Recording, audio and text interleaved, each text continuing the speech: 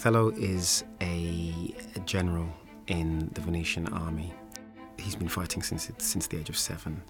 He's seen a lot of the world. He says in the play that a little of this great world can I speak more than pertains to feats of broil and battle.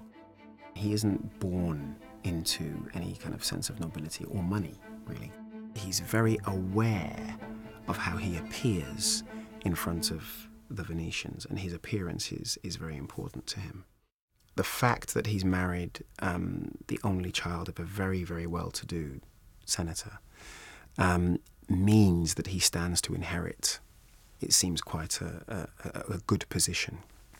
And that's not why he's married her, but that increases his status in Venice. Iago, when we first meet him, is a sort of like a staff sergeant in the army who has been hoping for promotion and has been passed over in favour of a younger, posher officer called Cassio, meaning that he's left very disgruntled with Othello. They've seen the horrors of war together and have worked together as a team for quite some time, and definitely that Iago is Othello's most trusted confidant. So he not only sees himself slighted by the person he's worked closest with, he also sees someone who hasn't had to work as hard as Iago being given everything on a plate. Othello gets to the position of general, and as his right-hand man, he has sort of Sandhurst-trained, upper-class, Oxbridge graduate who hasn't come through the ranks like Iago has. It's a logical decision, really. It's best to have beside you someone who isn't the kind of officer that you are.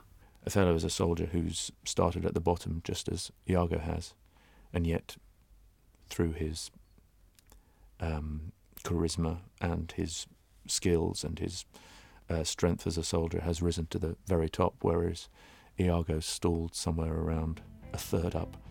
Othello would never suspect Iago of having any grievance against him because he would have brought it up. It's the kind of atmosphere in which grievances are aired as soon as they're felt.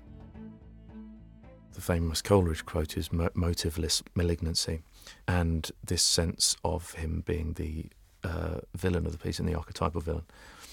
And it's not that easy to just to play villainy. You have to think of why someone is the way that they are.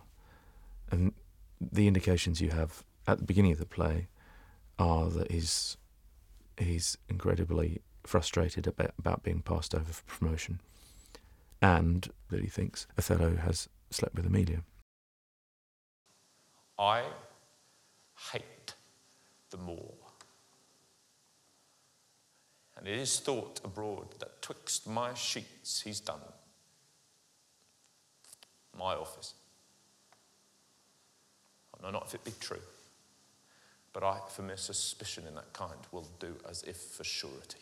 I think Shakespeare's using that sense of soliciting an audience, and when you know most about and are closest to the worst person on stage, there is a slight sort of sense of dirtiness that you feel of implication, so that by the time the great tragedy at the end happens, it's all the more overwhelming because you've been powerless to stop it and knew all about it.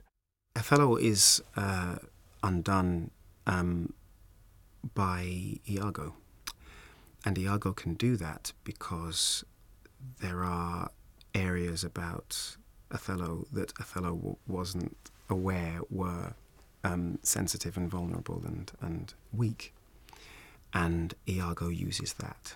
I guess he's the agent of destruction.